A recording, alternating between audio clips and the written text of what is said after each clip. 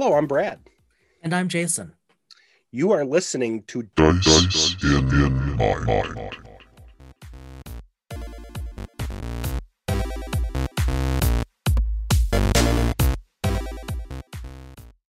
So we have this reoccurring theme, and it's an outstanding one, and it's appropriate with this time when we talk with guests about,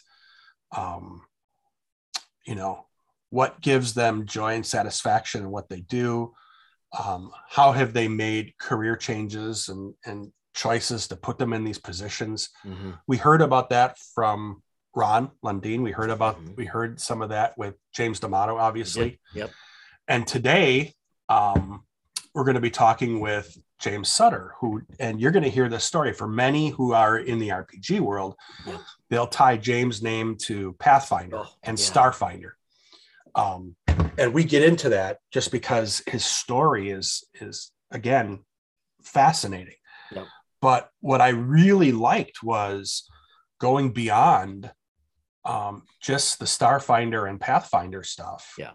And talking about all the other things he's involved with. I'm personally, we didn't catch it on camera or on audio, but we talked about guitars a bit, and Jason kind of spaced out because it was just nerdy guitar pickup stuff and everything. But it was good. It was music. It was music alone. I mean, there's all sorts of stuff that James could have talked about if we kept him going. But toward I was going to say toward the end, Brad, but I think once we get into it, once we get into the interview with James, everyone's going to hear, and especially again toward the end a bit more, they're going to hear this theme that you just opened with come up yet again. And I don't think it's anything we're doing. We've always been on this kick of let's talk about RPGs in real life and vice versa. But James is going to talk about fit, and he's going to do so in like the most modest way. Yeah. And I think you hit it, just fit. Mm-hmm. We haven't really, it's come up, but it just hasn't, we're more cognizant of it, but it's a theme that's coming up. And I don't think, like you said, it's without any prompting. When they start telling their stories, James starts telling his story. He talks about how he could have gone down a career path, but he chose a different, and he's found real satisfaction in it. Now he's doing something again that's allowing him to do that with writing. You'll hear about that in the interview. I don't want to give anything away. Now, granted, I think after approximately 30 interviews, we are hopefully better at the skill of interviewing, or suck less at the skill of interviewing one way or another. So, hopefully that's not hurting. Maybe we are, maybe we're asking better questions, but I still think you're right that people are talking, and I'm glad that the podcasts, our little space here, is providing a venue for people who are super creative to talk very openly about both the successes and the struggles of how they are and how they've been successful being creative. Yeah. And I think, and this is not, I cannot keep up with all of the fascinating podcasts that are out there. You and I have talked about it. Oh God. My Apple Podcast app would burst at the seams if I could try to keep up with all the good stuff. I already listened to too many. Yeah, I have so many. So I understand, folks, if you're just listening for the first time or just listening to a snippet, we appreciate it. But I think, we have improved a little bit. And I think where I have found us differing from, and I'm not saying from others, differing from early on till now is we ask questions, but they're kind of leading questions. And we have such fascinating guests that they can tell their stories without even us prompting. And to bring it back to RPGs for a moment, Brad, it makes me enjoy role-playing games even more, knowing now so many people behind the stories, the world building. Wait for it. We keep every time we say world building, or one of our guests is world building, we both, especially Brad, let's like perk up like a puppy, like ooh, world building. He'll be nodding there sagely. But seriously, I enjoy engaging, whether it's with a PC or as a GM, or just like we are wont to do, reading the books recreationally. Turns out a lot of our guests do the same thing. So we're definitely in good company. But it's an even richer, more delightful world to me now, because to know some of the people behind it, like people like James, I mean, my God, he was essentially in charge of Pathfinder and Starfinder development. And at least a few people have heard of those games. Oh yeah. Yeah. Like I said, for those Man. who are in the gaming or writing world, they're going to know Oh man, his work from that area. But even that, I mean, he consciously, you're going to hear the story about he made a decision, you know, with good, you know, everyone, you know, still feels good. He still is involved with writing and all that, but he decided to take a different path. And I found it fascinating. I could have listened to, I could have prompted him potentially to just keep talk more about that, just for that change alone. Oh, and I think James would have indulged us because he had so much to say. So I think that's a good transition. Let's get into our interview with James Sutter. It's a longer one. Definitely listen through the end, because with our interview with James, I think you will find the topic shifted maybe more consistently, but subtly, step by step than any previous interview. And so where we end and where we begin are not at all the same, but it was a really fun discussion for us, and hopefully for James the whole way through. So here we go.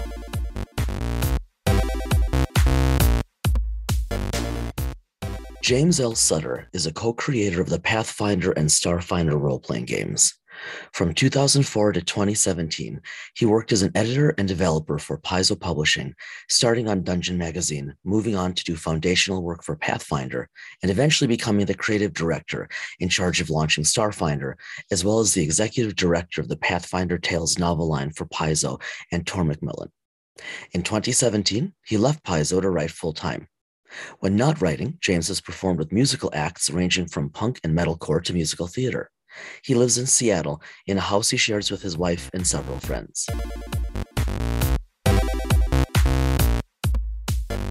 So James, we really appreciate you joining us tonight. There's a lot to talk about, and you know, we talked a little bit before we started recording. Obviously, there's a history there with Paizo and Pathfinder and Starfinder, but you're doing so much more these days that we want to make sure that we hit on that a great deal, because your creative writing is really fascinating to us, and your music and all that. You're multifaceted. Thanks. Yeah, I'm kind of a dilettante. I really, for better or for worse, I like to jump around into all the different things. Awesome. So you're based out of Seattle, but you worked at Paizo. Did you actually, like, were you living in the Twin Cities at the time when you started? Oh, no, Seattle. No? Paizo's been in Seattle the whole time. What am I thinking? Oh, you're thinking TSR and like the old days, but that all moved out. Seattle is kind of the center of tabletop gaming these days, ever since, seriously, Wizards of the Coast, and then all of the companies like Paizo and Green Ronin and all the others that sort of spun off of people who had at one point worked on D&D, and then you see all these other companies pop up, like, Monty Cook Games and everything. We're all in kind of the Seattle area. There's another reason for us to take a pilgrimage there, Jason. Yeah, seriously. It's like we were talking before we hit record. It's a lovely city.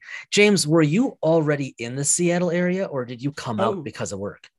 No, yeah, I'm local. I grew up here. I grew up actually a couple of miles from where the Paizo offices ended up being. Cool. So yeah, no, I grew up here, went to college here at the University of Washington. And then when I got out, I was looking for a job and happened to stumble across the fact that Paizo was hiring for an editor-in-chief for Amazing Stories.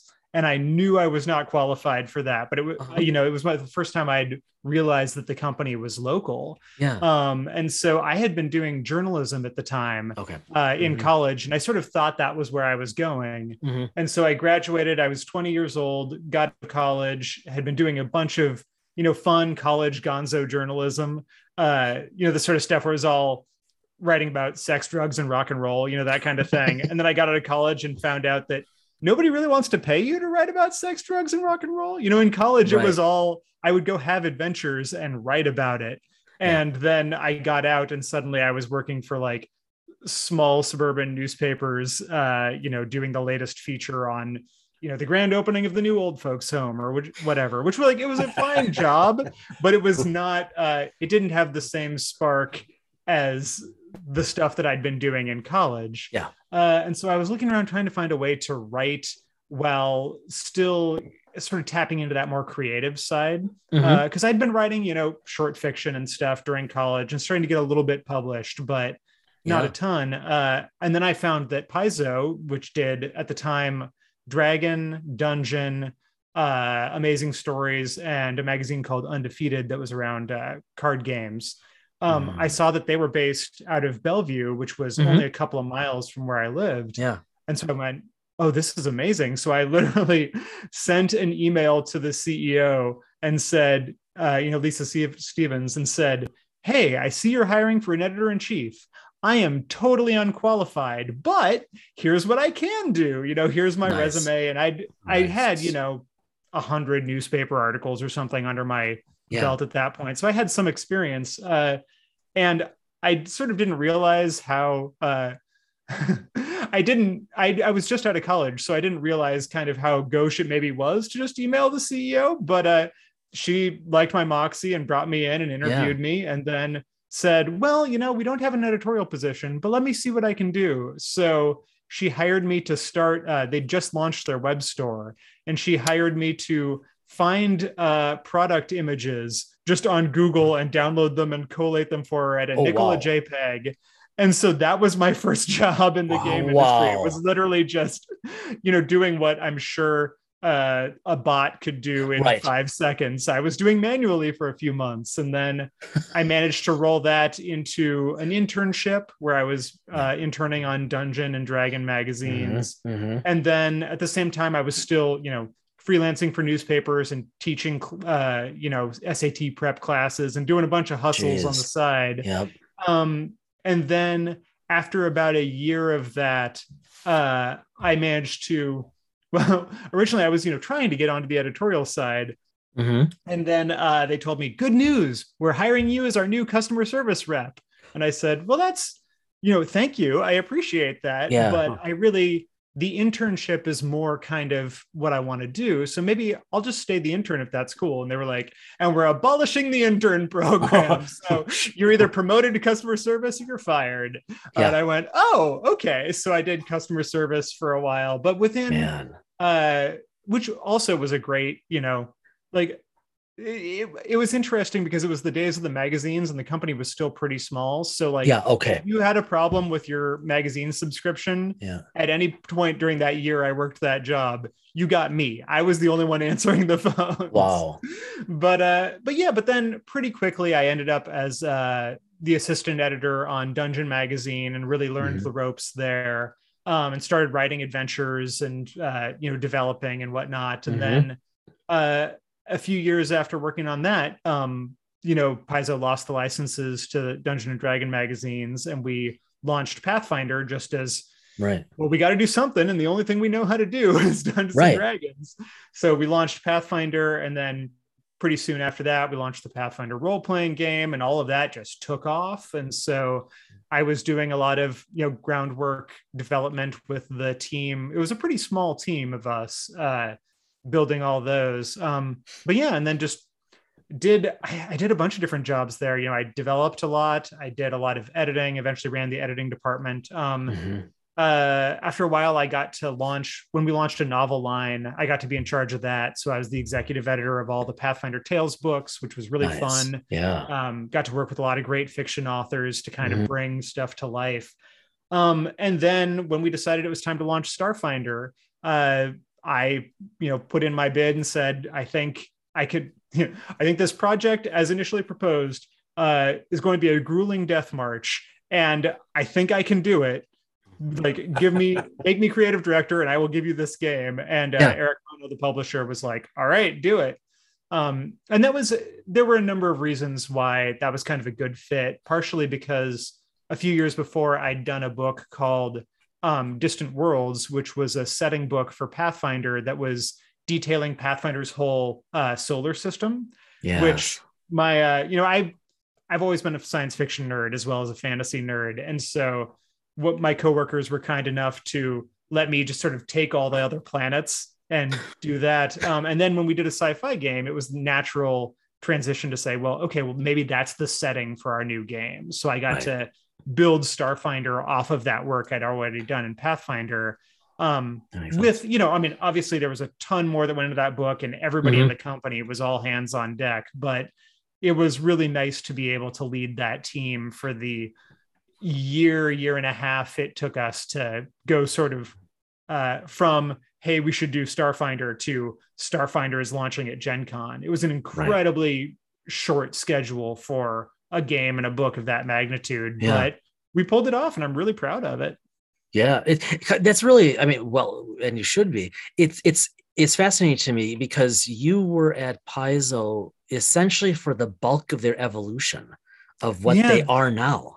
Yeah, well, I mean, it's weird to think because it felt very established when I came in, but it had only been a couple of years, and by this point, looking back, it's like, yeah, I was the new guy, but we were all kind of new. We were all we were all very young. But yeah, I was there through a lot of the growing pains, and then and a lot of our successes as well with Pathfinder and Starfinder and all that stuff. And then once Starfinder came out, I got to have that experience of like, we have launched the game. It was incredibly successful. I got to go to Gen Con and walk down the line, signing autographs, feeling like I'm, a rock star. And I kind of said, I think that this is as good as it gets. Like, I want to, I'd always kind of thought like, I want to pull a Calvin and Hobbes and like leave at the apex, Right.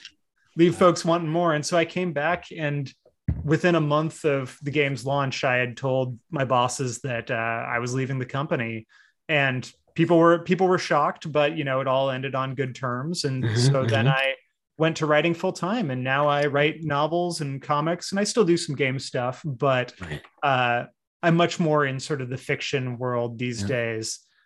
So yeah, that kind of brings us to now.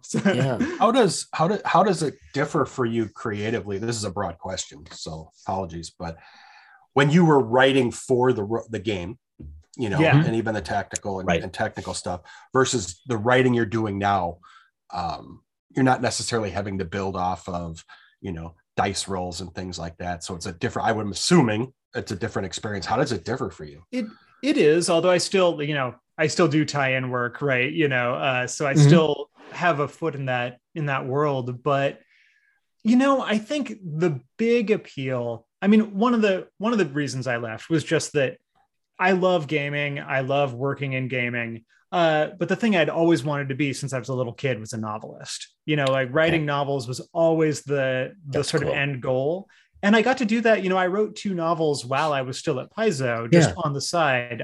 Death's Heretic and The Redemption Engine were both fantasy novels tied in to the Pathfinder world. And that was super fun. And I really enjoyed that. But there came to be a point where I was saying like, I've written so many game books that I don't know that it makes sense for me to spend more time writing game books instead of writing novels when that's the thing, that's the undiscovered country that I'm still really shooting for, but in terms of how it differs, I mean, there's a lot more creative control to being a solo author, it's not, and I like working in a team. Like working at Paizo, I was working with some of the most creative, brilliant writers around, folks. And I talk about my early years at Paizo. So much of it was just spent learning what was cool from folks like, Wes Schneider and James Jacobs and all these folks.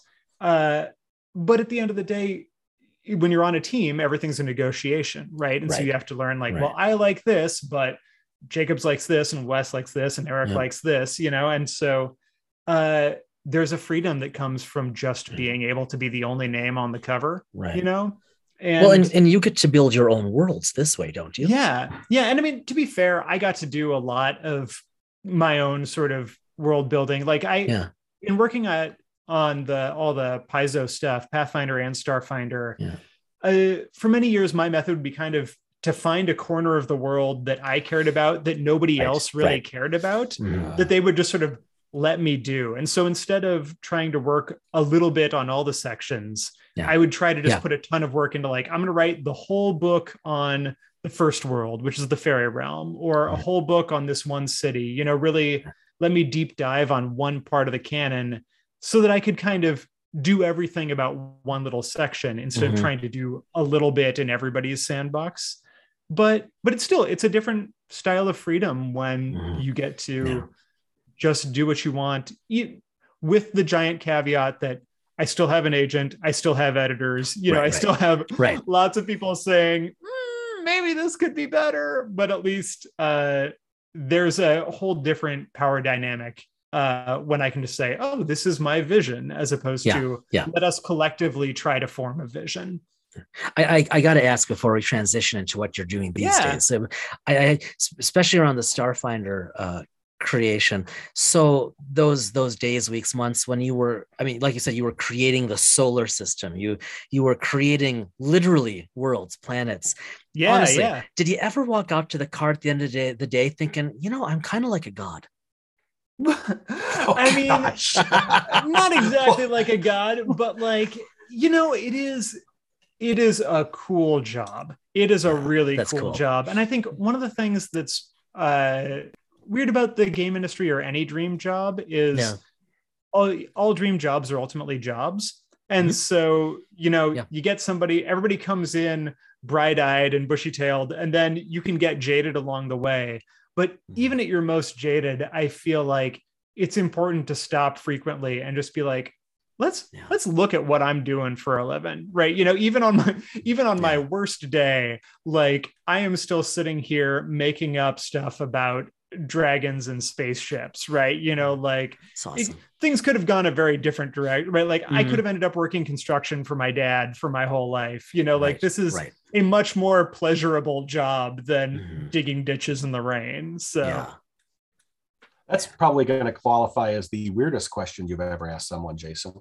Oh, not even close. Oh, come on. No. You gotta go within way the context more there. of this. Oh, I was going to say, I did therapy for a year, so we're not even close. But yeah, that's one of the looser ones in this context. Oh, man, I'd be surprised if that was even the weirdest in this conversation. I expected to like, tell me about the mating habits of the Sheeran in you know, in Starfinder. How do those mating arms work? You know, like. Well, now that you mentioned, no, I'm kidding. It's very private. It's between the Sheeran. That's safe. That's so one of those. That's a trade secret, right? Is that a? So tell us what's going on now? What are all the things you're doing now? Because you had mentioned before we started recording that you've been changing gears over the past years. Yeah. I mean, I'm still doing some fun game stuff. Like I think they're just now this weekend. By the time this podcast goes up, they'll have announced there's a new Pathfinder adventure path that I wrote the first adventure for, the Gatewalkers adventure path. And so I'm super excited for people to see that because it's got all sorts of, I don't know how spoilery I can get, but it's got many of the elements of the world that are my particular favorites are incorporated into this particular adventure. So it was too good to pass up. But you know, the main thing that I'm working on right now is I ended up I write young adult contemporary novels, like contemporary romance, which is not a thing that I think anybody expected from me because I'd been writing adult science fiction. But you know, I've always loved, in addition to science fiction, I've always loved YA romance, you know, folks like Rainbow Rowell or David Yoon or Jeff Zentner. And so at the start of the pandemic, I was working on a new science fiction novel, and it was just really dark and depressing, and it was all very dystopian. And then the world kind of got dystopian, and I said, I can't do this. Like, I'm flaming out.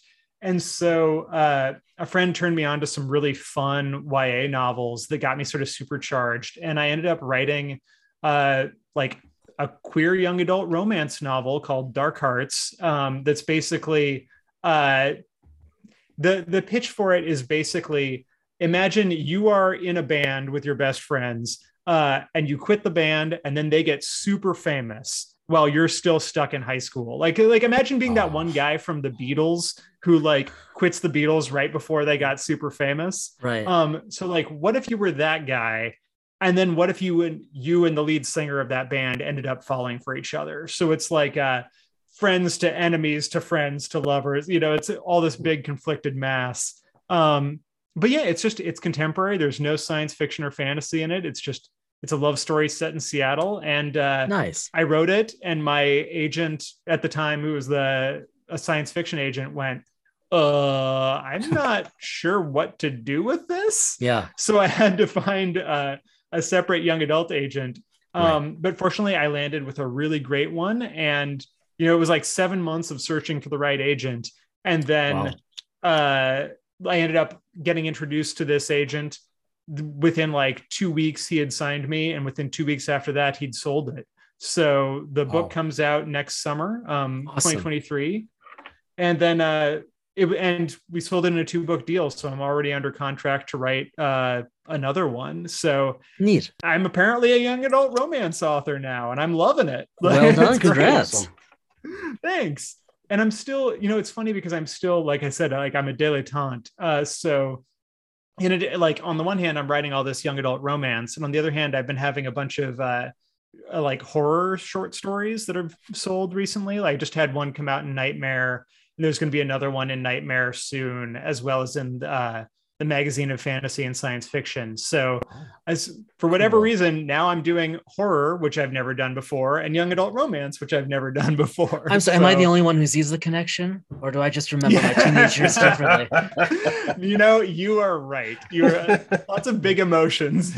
Right. But this has sort of always been actually a theme in my career and just my life in general, is I'm really, every time I see somebody making something cool artistically, I always want to try and go do it as well. I get very inspired. So I'm constantly genre hopping, because whatever I read last that I really loved, or whatever song I listened to, I immediately want to go try and figure out, okay, how did they do that? Can I do that too? And so with books, I'm all over the place. With music, I've, played with everything from like musical theater groups to like prog metal and hardcore. I really just, I have a hard time focusing on just one thing, probably to my various agents' dismays, but it's working out. Yeah, really well. Is that your, so it sounds like that's kind of your comfort zone, is being able to be, like you said, a dilettante, to be able to move between different things to keep things fresh. Is that how? Yeah. I mean, I think it does help keep things fresh. I always like to have something else, like, when something's not working on project A, I love to have project B that's something totally different that I can jump to. I've often told my wife, like, I almost need a book that's like the designated book that I'm too scared of. It's the one that I'm trying to write that isn't working, that I can be scared of. And then I can go, like, while I'm avoiding that, write something else on the side. Yeah. And I've got several books that I've written while avoiding the book that I was theoretically writing. And so as long as that keeps working, that's the designated, like, the designated failure almost, so that I don't have to worry in the other places. On that note, do you, James, find any significant or meaningful cross-fertilization as you're hopping around genres? Oh, I mean, probably. I don't know. I mean, it's hard to think immediately of, well, what do I take from adult horror that I put into young adult romance? But I think you find little bits of voice or things that it all goes in and it all mixes around. And like, I don't know. I can't really put my finger on it, but I do know that it's really refreshing to be able to work on something else. Like you were saying, I think I just really like being exposed to a lot of different voices, and also to be able to get out of whatever I'm working on or whatever I've been reading a lot of long enough to be able to come back and appreciate it. Right. Because if I'm writing epic fantasy and I'm working on epic fantasy and all those things all day, I can't just monoculture, or else everything will start to feel very similar. Yeah. And so if I'm trying to write horror, I want to be reading comedy because I want to give my brain that break. It's I want to be putting in stuff that can let me escape. Mm-hmm. Mm-hmm. Mm-hmm. If you had to now, do you see yourself, do you see this as kind of the like you said, you kind of taken a turn? It's actually a very cool one. Mm-hmm. Is this kind of the path you see yourself going? Like you said, you wanted to be a novelist since you were very young. Yeah. I mean, I do think I think that in the long term, as much as I love gaming, and we'll probably always keep getting pulled back, if nothing else, because it's really nice to be able to write adventures and then use them in my home game. So if I'm gonna write an adventure for my home game anyway, it's nice to get paid for it and have it published. but realistically, I think that fiction is probably what I'm better suited to anyway. I think my skills are better there. Because I've never, to be perfectly honest, and this is probably not a revelation to anybody who's played with me, but the rules have never been my strong suit. I just don't care that much about mechanics. I care about setting and world design and characters and all of that stuff. And so the rules, the fiddly bits, are always kind of the parts that I wanted to avoid as much as possible anyway. So in fiction, I can do all of the parts that I like and none of the and now I need to design 10 new spells, despite the fact that the game already has 10,000 spells and I have no idea what niche hasn't been filled, know? So yeah, I think novels are where I'm going to end up being, and comics. I really like writing comics too, but I would be shocked if I stay in just one genre. I'm really trying to have multiple sort of careers going at once. You said, so you kind of led me into a question. So you mentioned home game. Yeah. So I was going to ask if you're still gaming, and you obviously you still are. I actually game more since quitting my day job in the game industry than I did. And I think that's actually probably pretty common. Interesting. I think, the game industry can be a real meat grinder, even at every company. I have yet to hear of a game company that didn't have, crunch times, with the exception of maybe a few of the smaller ones. But in that situation where you're working on gaming stuff all day, it can be really hard to want to stick around and play games after work, especially, the blessing and the curse of working at a game company is you're playing with, if you play with your coworkers, you're playing with some of the brightest, best players, best GMs. You're getting a world-class gaming experience. Right. But also everybody kind of just wants to go home because they've already been there for 9 hours. Right. So it's this balance. I played some wonderful, wonderful long-running games while I was at Paizo, but also I saw a lot of us burn out on it. And so once I was able to, work on my own and do my own thing, I was able to really reconnect with what I loved about the games originally, to get away from that sense of the game represents all my deadlines that I have to meet and all the work that still needs to be done. And you're seeing all the sponges you left in the patient, to just get back to the point where you're like, oh no, I just like doing this. This is fun. This is a way to connect. And during the pandemic, it's been vital. Being able to play over Zoom with, my core group, which includes both, friends I've had since high school and former coworkers. It's a big mishmash, but it's been amazing. It's been the highlight of my week often. So, at the risk of asking a potentially foolish question here, what do you play these days, and how often are you playing? Oh, well, so right now I'm playing Pathfinder. I generally gravitate towards Pathfinder and Starfinder and maybe Dungeons and Dragons because because I don't really care that much about the rules. I'm not a big fan of going and learning a giant new rules set. So I tend to default to the stuff that I already have learned real well. But if I'm going to play something different, I often want to play a story game. The one I always cite because I think it's so elegant is Dread. If you guys have played that, it's a horror game. It's an indie game, very slim little rule book, but you play it with a Jenga tower. And it's a horror game where yes, we have. You say what your character wants to do. And the game master says, all right, well, that's going to be 1 pull. Or if it's really hard, that'll be 2 pulls. And you just keep doing that. And if at any point the Jenga tower falls while you're pulling, your character dies. And it creates this great sense of suspense because it's Jenga. You know somebody's going to die eventually. Right. Yes. And so you end up with this situation where everybody in the room is literally terrified, even beyond what's happening in the story. So it really lends this great sense of tension that I haven't seen in any other game like that. And also the other thing that I love about it is the way you build your character is by asking, like the GM asks you all these leading questions and you have to write down an answer. And so instead of, what's your strength? What's your dex?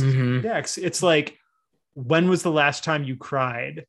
Why didn't you see your dad when he was dying in the hospital or whatever? Just like all these questions that make you go, oh, and it's impossible to not come up with an interesting answer to that. Right, and so everybody ends up with these cool backstories. So I think that's one of the smartest role-playing games I've seen around. But like I said, I'm lazy. I tend to gravitate towards the games that I've worked on. How often are you playing? Right now I'm playing I've got a Pathfinder game that plays every week. And similar, I've tried to have like either a Starfinder or a Pathfinder game going once a week. That's about the right level for me, especially because I'm always running them. I really like GMing more than playing. Okay. So, I was going to ask if you're obviously there's incentive for those to join a game with you as a game master. You know the material pretty well, but I hope that I'm a good game master. I mean, I've played with some of the greats, so I know my own inadequacies, but I think I'm a very fun GM. I always go for, I just want to get together with my friends and laugh. And I feel like a game that is doing that, as long as we're laughing, it's working. So I'm a big fan of, critical fumbles. Every time somebody rolls a 1, something terrible happens. Just all these sort of cartoony antics really make me happy. And that's how we tend to play. Yeah. During the pandemic, it's been big too, because it's weird. So I don't really listen to any like real play tabletop stuff. Like I'm not big into Critical Role or Adventure Zone or any of that, but my wife really is. And so she doesn't play, but she enjoys just hanging out and listening to all of us. Like we're sort of her own personal like RPG podcast kind of thing every week. That's great. And so it's a fun way to like have her involved as well. And so we're in sort of a weird situation. So my wife has some really serious medical stuff. So she's pretty disabled. But one of the things she can do is lie around and listen to podcasts and things. So being able to have her be part of the group while also like lying very quietly and not having to interact has been really nice. So that's outstanding. I've seen this come up as a question. So, and because you've been involved in gaming and now you're creative writing, I'll ask it.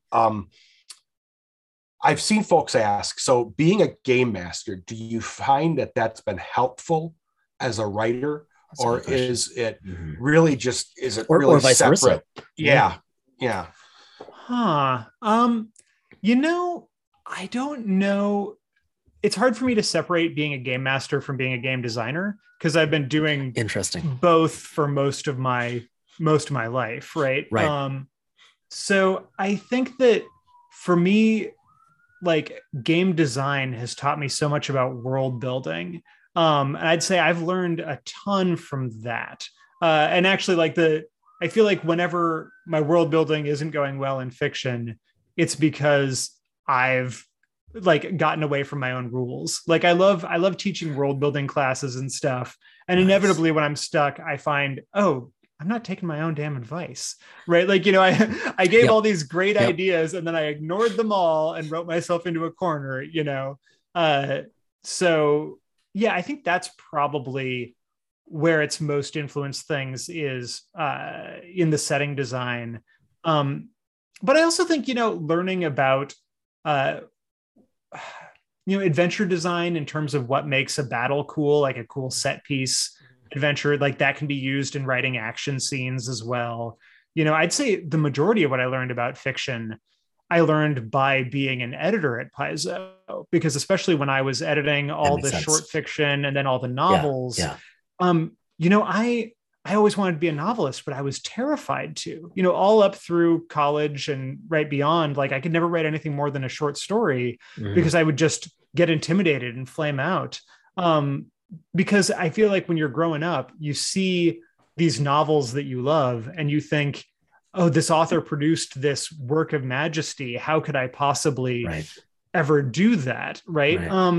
And it wasn't until I became an editor and I was working with authors sort of throughout the book's life cycle that I realized, like, oh, even when I'm working with incredibly talented authors, as I was, like, all the books start as an idea and an outline that has some garbage in it. And then you write some stuff and hit some dead ends, you know, like, and realizing that everything starts messy and only becomes, you know, that clean, beautiful statue of a book at the very end. Let me start to think, well, I mean, I can make a crappy first draft, you know, I can make a terrible outline, like, so let's do it. And I don't know how long it would have taken me to try and write a novel if I hadn't had all of these great authors working with me to sort of show me, like, here is the way, like, here is how it is done. And so I could kind of look over their shoulder and go, oh, okay. I think that's a really, really important point for people in any creative endeavor, certainly like writing and whatever they're doing. I think that's really important. And I mean, not to digress, but so not even close to approximating what you do, but, you know, professionally, I write regularly nonfiction, right? It's totally different kind of writing. Doesn't take the creativity. Sure, good nonfiction definitely takes creativity. No question. My favorite books, some of my favorite books have been nonfiction to read. But my point is to parrot what you are saying here, because I think it's so universal. When I talk about writing with people, especially like with students, I'll say, look, you just write. And I tell them, look, my first draft or whatever, it's crap. And they think I'm making fun of myself or putting myself down. It's like, no, trust me on this. It's really bad, but it will eventually materialize. And that's the process. That's so important. You know, I often think of this stuff in terms of music because I grew up being a little punk rocker. And, I feel so fortunate that that's how I started, because punk rock is all about just letting yourself suck, right? You know, like I played piano for a few years when I was a kid and never really got into it because you spend so much time the way it's traditionally taught, just, you know, trying to learn the scales and then trying to learn to play somebody else's music. And it's just drilling and you never get to like use it. Whereas when I was, you know, 14, 15, and somebody got a guitar and I learned one chord and then realized, like, this is the same first chord as a Nirvana song. I can play Nirvana. I'm a rock star, you know? And within, like in one evening, like literally somebody left their guitar at my house. I played for like an hour and then was like pounding on my parents' door at midnight saying, I need a guitar right now, you know? And it's because like in punk rock, you learn how to play a power chord, you learn how to move it around the neck, and you can be writing songs the first day. And I feel like we need to approach more art forms that way. Yes. You know, where people can just, if you want to write, if you want to draw, draw. It doesn't have to be this big intimidating thing filled with theory. And like, shit, I can't read music very well. Like if you give me sheet music, I'm going to spend the entire time sitting there writing the note name next to each little, you know, dot. But you don't need to. You can learn to play by ear. You can learn to write by ear. I know, Jace, you learned to sing. You were singing in choirs and stuff, and you did it by college by ear. Yeah, but by ear. Yeah. You know? Well, I was actually thinking of some of the jazz greats. I was just having this conversation actually with my piano teacher before semester ended. And you and I have talked about this ad nauseum, Brad. The implicit theory of some of these guys who could not read music, but could riff and felt it and heard it and could create, and it was brilliant, equally brilliant, if not more so. Yeah, they know it. Right. I think James, you hit on it too. It's sometimes, now I was classically trained in horn and so on. Nice. And you can learn to play Mozart and learn to play the inflections that he wanted. It's different. And this is something I struggled with, but it sounds to me like you started that way. Learning the passion of the music as you're playing. Yes. The passion drives the music. And that's something that's new to me. That's not new to you. But on the flip side, I have to say this. When you were talking about, I played a power chord, I played Nirvana. Yeah. It's probably cooler for you to do that at the age you were than me in my 40s doing it. And my wife, what's going on. No way. It's rad. It's rad at every point in life when you discover that. And that's actually, I have a huge problem with the way that music specifically, but all art is taught, at least as far as I can tell, and as a product of the American public school system. It's always this idea of, you have to learn before you can create. And I think that's absolutely backwards. I think if you teach people that they can create, they're going to have a drive to try and learn. That's right. They're going to want, all the time that I spent learning scales on guitar, it was because I was already writing music and I wanted to learn how to be better at it. But you got to light the fire first. And something I love is that, I've over the years played with a lot of musicians who were much better than I was and, very classically trained and whatnot. But a thing I find all the time is musicians who are classically trained, they can play anything you put in front of them, but they have no idea how to jam.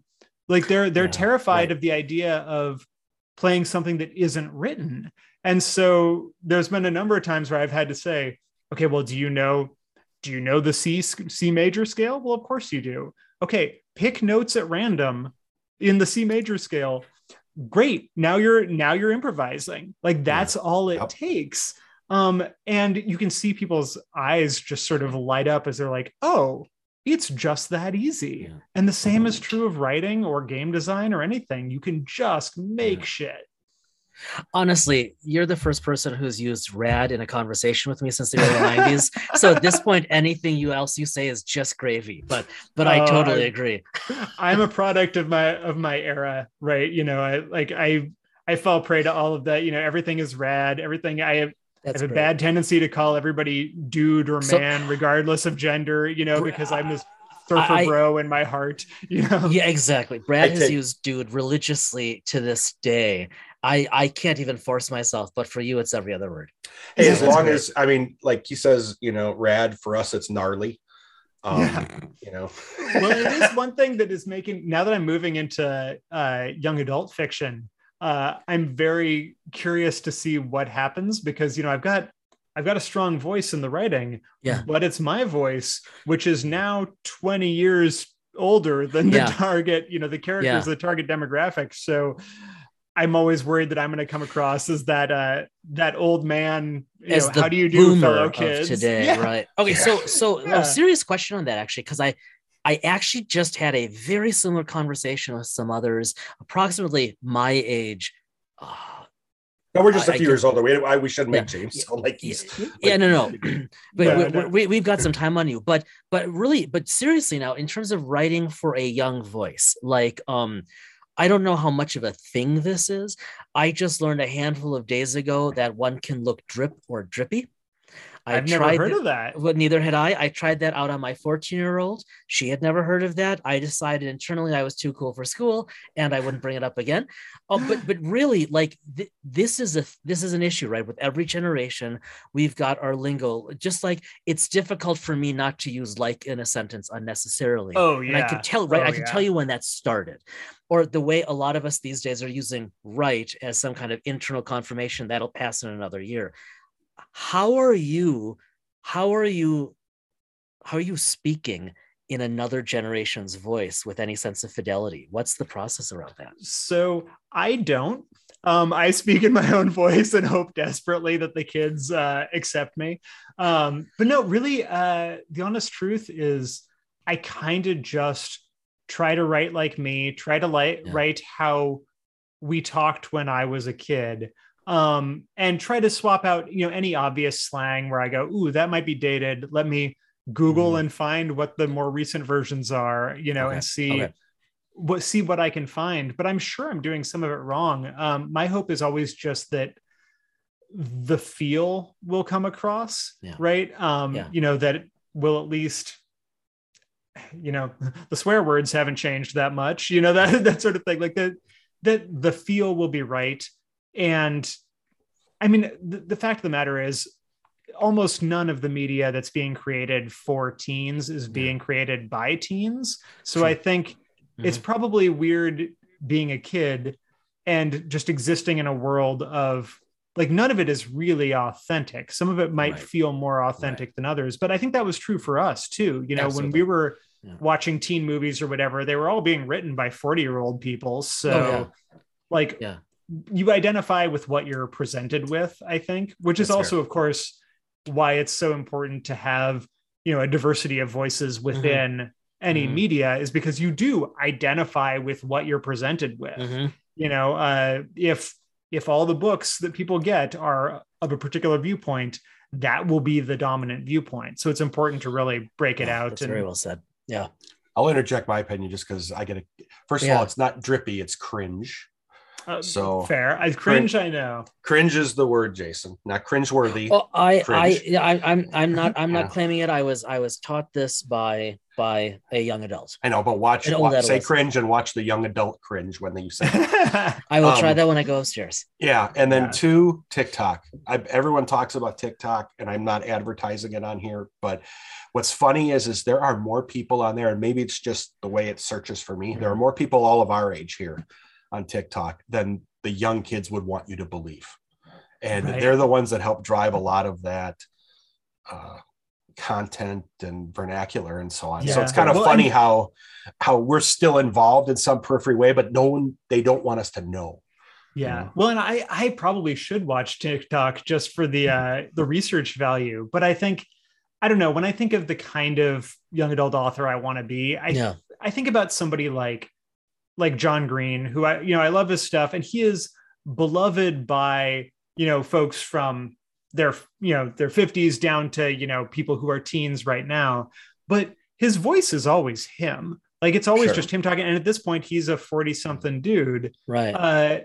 But like, the books still connect. So as long as the books are connecting, clearly there's something there. Yeah, that's fair. I find, and I have an 18-year-old and 16-year-old, and I find that a lot of times they like to read where they're not hearing it, because they hear that all the time. They're hearing things and they're reading things in a language that I don't want to say is new or different, but it's a comfort to them because it's not what necessarily the kids are saying at school. Yeah. What fascinates me with teens and art right now is that, like, all the folks who are growing up right now are doing so with access to all of the media that came before in a way that we didn't have. I think that, like, coming up, what was on the radio was kind of what was going to be that's right. Influencing us. And now when I don't have kids, but when I talk to my friends who have teen kids, it's really interesting to see, their favorite music, they won't necessarily make a distinction between Harry Styles and Led Zeppelin, right? And it just like that, the time in between there doesn't matter. Which is kind of why, like, oldies radio has been the same music since we were kids, even though they've gotten 30, 40 years older, right? But I think it's true. The same thing is true with books and movies. I think teens today just consume a much broader palette of media, which I think is fascinating. Especially, I think it's a really salient observation, especially with all the streaming you can do on TV now. Like, you don't need that many. So my girls are 14 and 16. And so now, when we had a couple of years ago, the first winter of the pandemic, when everything was shut down, shut down hard, especially with school. I think over winter break, I don't know, it wasn't very many months at least, they watched all 10 seasons of Friends. Right. And now such a resurgence. Right. But kind of to your point, though, too, about how, you write in a consistent voice and you hope that the feel is there. Friends, it blows my mind. Friends is as salient for them today as it was for us when we were in college and it was brand new. And the only difference is when it came out, Brad and I were like, oh, look, they're 10 years older than us. And amazingly, now when my children watch it, I'm like, oh, look, they're 10 years younger than us. I don't know how that happened. Right. And now they're watching Modern Family, which I never watched. Turns out it's hilarious. Right. But even though like they pick up a flip phone, which my children have never seen. Right. Why are all these cell phones that you could, like the bricks that you could bludgeon somebody with? No touch screen. Why would that phone just hang there on the wall, right? But still, like you said, it's like the time isn't there. It's about the story. It's about the feel for them. Well, yeah, and you see kids that'll watch. I mean, there are teens who will watch Singing in the Rain. Like there's all sorts of stuff that is that weirdly I feel like I was much more snobbish about. Sort of only wanting to consume media of my era when I was a kid, right? If it was, if a movie was more than 20 years old, I wasn't interested, part of that was because I was watching science fiction and you got a lot of better special effects in 20 years. But, I like when I was writing this book that just sold, I was putting references in there to films and stuff. And I had to really research, like, are kids going to get that? Right. Like if I'm talking about the difference between Star Wars and Alien, like, have these kids seen Alien? Alien's older than I am, right? But it turns out it's still relevant because everything is accessible now. Anyway, not to turn your podcast. No. This is great. Old men talk about. This is exactly what we like. We like the organic conversation. As a non sequitur, though, before we start to wrap up the final question or two, the funniest meme I've seen on this point is someone posted on Twitter a picture of the Predator next to a picture of an Ewok, and the comment was, "Disney now owns them both. Right? They could make it happen." Yeah, and it comes to mind because even actually, my girls have no idea who the Predator is, but everybody knows who the Ewoks are. But that's where they live. I mean, even look at things like the current generation's Marvel is our generation's Star Wars. Yeah, but 100%. But then they're all into some of this music because, or at least sometimes because on Guardians of the Galaxy, it was old when we were kids, right? I mean, it's or just the Stranger Things effect, right? Yes. My younger daughter is chomping at the bit to watch season 4, and I like watching it because she wants to watch it with me, which is great. And they nail the 80s so perfectly, and they don't really care that it doesn't look or feel like where they're growing up. It's just, it clicks because it's historical fiction. Yeah, right. It's exactly. A kid watching Stand By Me now is like us watching the Wonder Years when we were kids, right? Or something, right? It's of a previous era, but whatever. I mean, I like science fiction and fantasy. I want to see other milieus, Yeah. So wrap up question here, and answer as much or as little as you're comfortable. Sounds good. So you've, like, before we recorded and now during this wonderful conversation, you've taken left turns, and you've often done so really intentionally, which is impressive. What's next on the docket? Like 3 years, 5 years from now, do you have ideas like you'd like to pursue? Do they look different than what you're doing today? Well, I think they look like what I'm doing today, but more. I would like to. My ideal career for the foreseeable future is I'd love to be doing, sort of, maybe, I don't know if I can pull off 2 books a year, but I'd love to be at a pace where I do a young adult, romance book, and then I do an adult science fiction book, and then I do another young adult book, and then I do, an adult fantasy trilogy or something. I'd really love to be able to play with both of those at the same time. Side by side. Yeah. And I can't talk about it yet, but there's a new comic project that I've signed up to write that I'm really excited about. And so, being able to still have multiple different things going at once, but I'm at this beautiful point where, and I want to be really clear to people, it sounded very smooth during all this, but it's like, and then I just transitioned into doing stuff. Folks should know so I had already written 2 novels that were, reasonably successful fantasy novels before I left Paizo. And here I had, all this success with the game stuff. I had tons of friends in both the gaming industry and the science fiction and fantasy industry. Like I was very well connected. And at the point at which I left, like I had an agent, I had a novel that was being shopped and another one being worked on. Like I sort of thought all systems were go. That was 4+ years ago.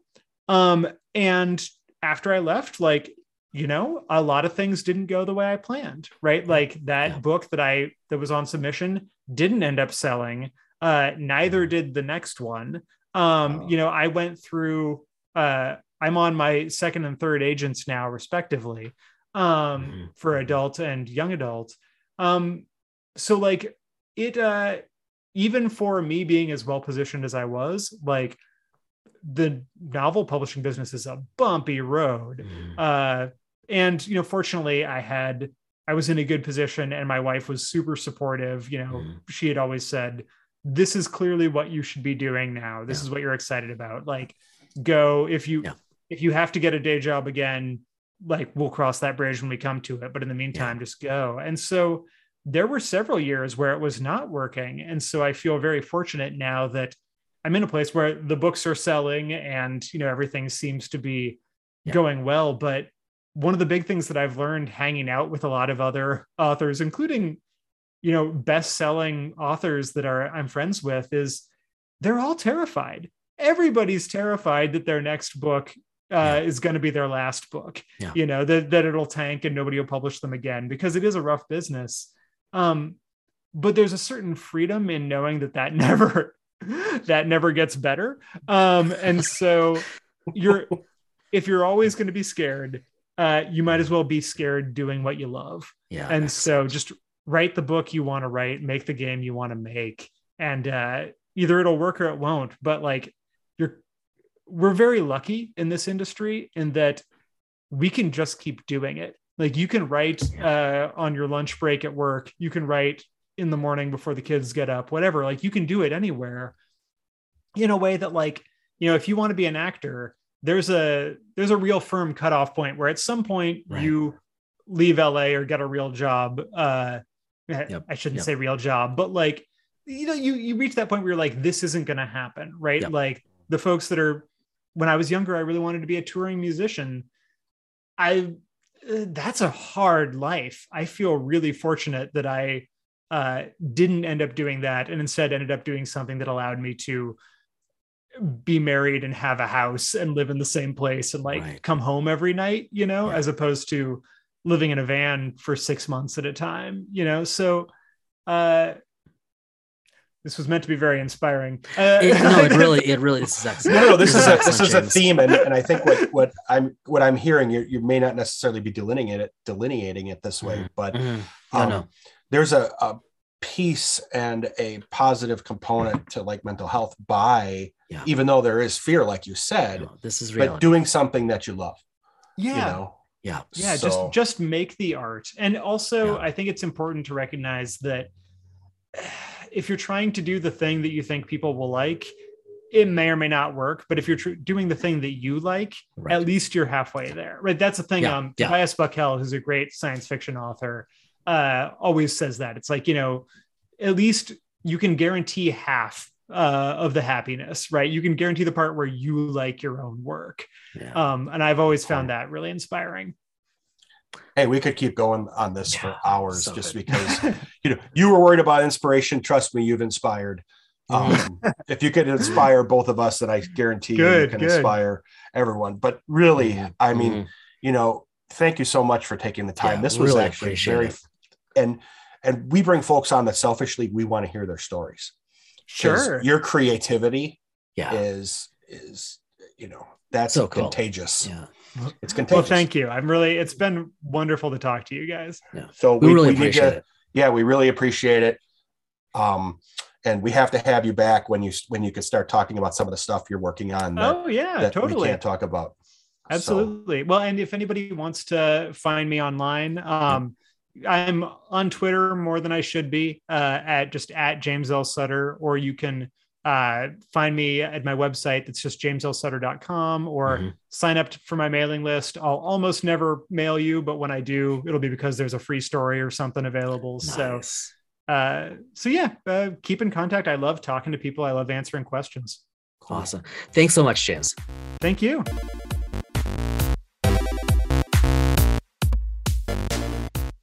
Every time we talk to, and even I go back and I'll listen afterwards, and I'm normally not a fan of listening. I traditionally don't listen to myself when we record. Only when editing. If it helps you, I don't listen to you either. I know you don't. You don't. But that just that transcends just recording. What? So exactly. Exactly. But I have gone back and listened to these interviews. This one obviously not because it hasn't released yet. But I will go back. And the one thing I forgot to ask, and I'm going to put James on the spot, is you got a message where your music might be out there. I would love to listen to some. Yes, we did not ask that, and we should. I completely, and we were talking about music beforehand, and we got so into discussion and then recording, I forgot to ask. It's actually a shame we didn't get that on tape, as it were, because you guys actually had, I mean, like even as someone who doesn't play guitar, you had a really interesting, relatively brief discussion about guitars, and that I think there are a number of people who would have enjoyed being a fly on the wall for that. Yeah, I'm a guitar nerd, as much to the chagrin of my wife and much to my joy. But if anyone ever wants to talk guitars, message us. I'm happy to do that. But James, thank you. That was that was another story. I get inspired every time I hear one of those where they have made career choices, and so on, that have given them, real joy in what they do. And when you listen to him, he is very, listen, if you haven't listened to the end, please go back and do so, because he's very open and honest. That was not us prompting. Like there was nothing going on screen, right? It was just, he just stopped himself.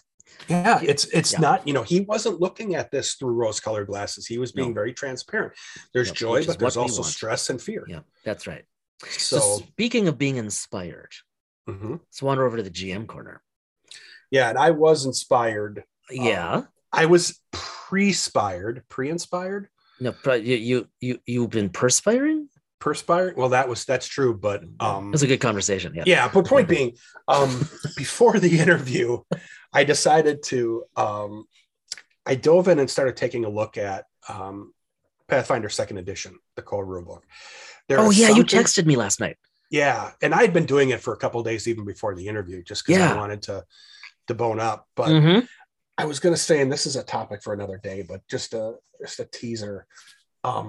There are certain formats of reading material that really garner my attention. Yeah.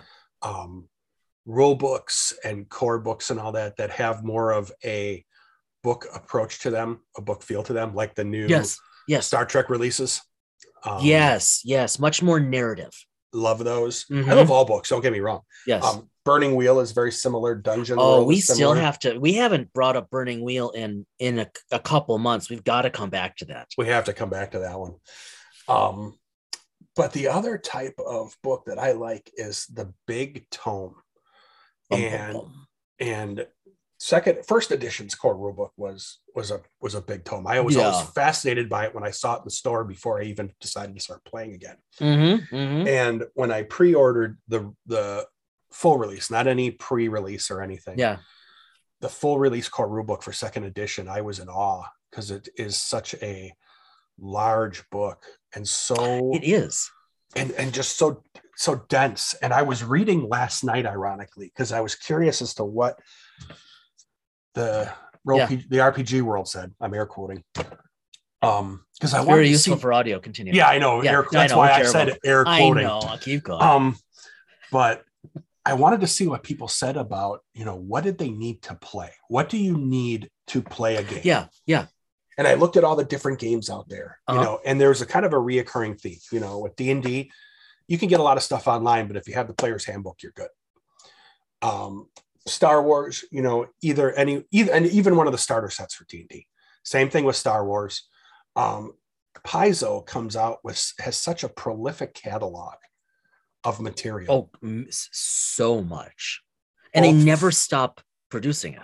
No, there's actually a subscription service, much like, where you can get a book a month. It's phenomenal. And so I was very curious to see what people thought of Pathfinder, 2nd edition especially. And people were like, listen, if you're not going to DM, all you need is the core rulebook. the other stuff is great reading material, but if you're not going to game master, you just need that core rule book, and that gives you more than anything you'll ever need to play. Is this with second? This is with second, which is very similar to what people have said with first. Mm-hmm, mm-hmm. I think in hindsight, you can go back because of all the material that they published over 11, 12, 13 years of first edition material. Jeez, yeah. People go back in hindsight and say, you should get this book and this book and this book. Yeah. Here, because second edition is still fresh. Get the core rule book in your set. So that's what I've been reading. Long answer. I have the Game Mastering Advanced Player's Guide. Because those are such good guides. Yeah, and some of the Lost Omen stuff as it comes up, but the core rule book is still and I find it just as fascinating to read as some of the other material we've had out there. And I think I texted you last night, and I think your answer was like, whoa. Well, because we were reviewing the games we now want to play. Yeah. And it's become a list. Yeah, because it was funny. Oh, it's old man. It was like, okay, we have to continue D&D. We have to do more adventures. We now have to jump back into Star Wars because of some material that's come out on TV recently. And then sometime we have to try some PF2, but we can't get that in right now. So funny. All right. What about you? Just I'll keep mine brief. I was gonna go in one direction, but I'll go in this other direction because it's so fitting. So this morning I was on Facebook looking at our long defunct, remarkably short-lived attempt with our good friend Brian to play Star Wars on Facebook. And I prevented myself from deleting. Your fault, Brian. Oh yeah, totally, Brian. Well, a little bit actually, but that's not the point. I prevented myself from deleting it because I thought, well, no, I'm not going to do that because it's a neat record, and we might someday go back to it. And what I found myself doing is you know how I had basically screenshot a bunch of PDFs from the books so that especially for Brian, I could pin to the top of that thread in the group the dice mechanics, like all the core stuff in 8 images. I found myself reminiscing over that because I love that mechanic. We haven't talked about the narrative dice system in a long time, but it's going to come back. Well. In fact, I wouldn't be surprised if it comes back in the GM Corner next week, just saying. But I grabbed all of those, collated them on my desktop, and I'm just holding on to them today because I'm starting to Jones again to play Star Wars. But I'm going to stop it there because I could just keep going. Well, and there's a lot to talk about. There's a lot to talk about. Yeah. All right, everybody, we're going to call it there since this is a sufficiently long episode. As always, thank you so much for being with us. If you like what we're doing, please share the podcast with your friends, your family, your loved ones. Hopefully there's some overlap. If you don't like what we're doing, you know what we think about that. Bury it deep down in your soul and tell no one. As always, be well, stay well. We will see you next week.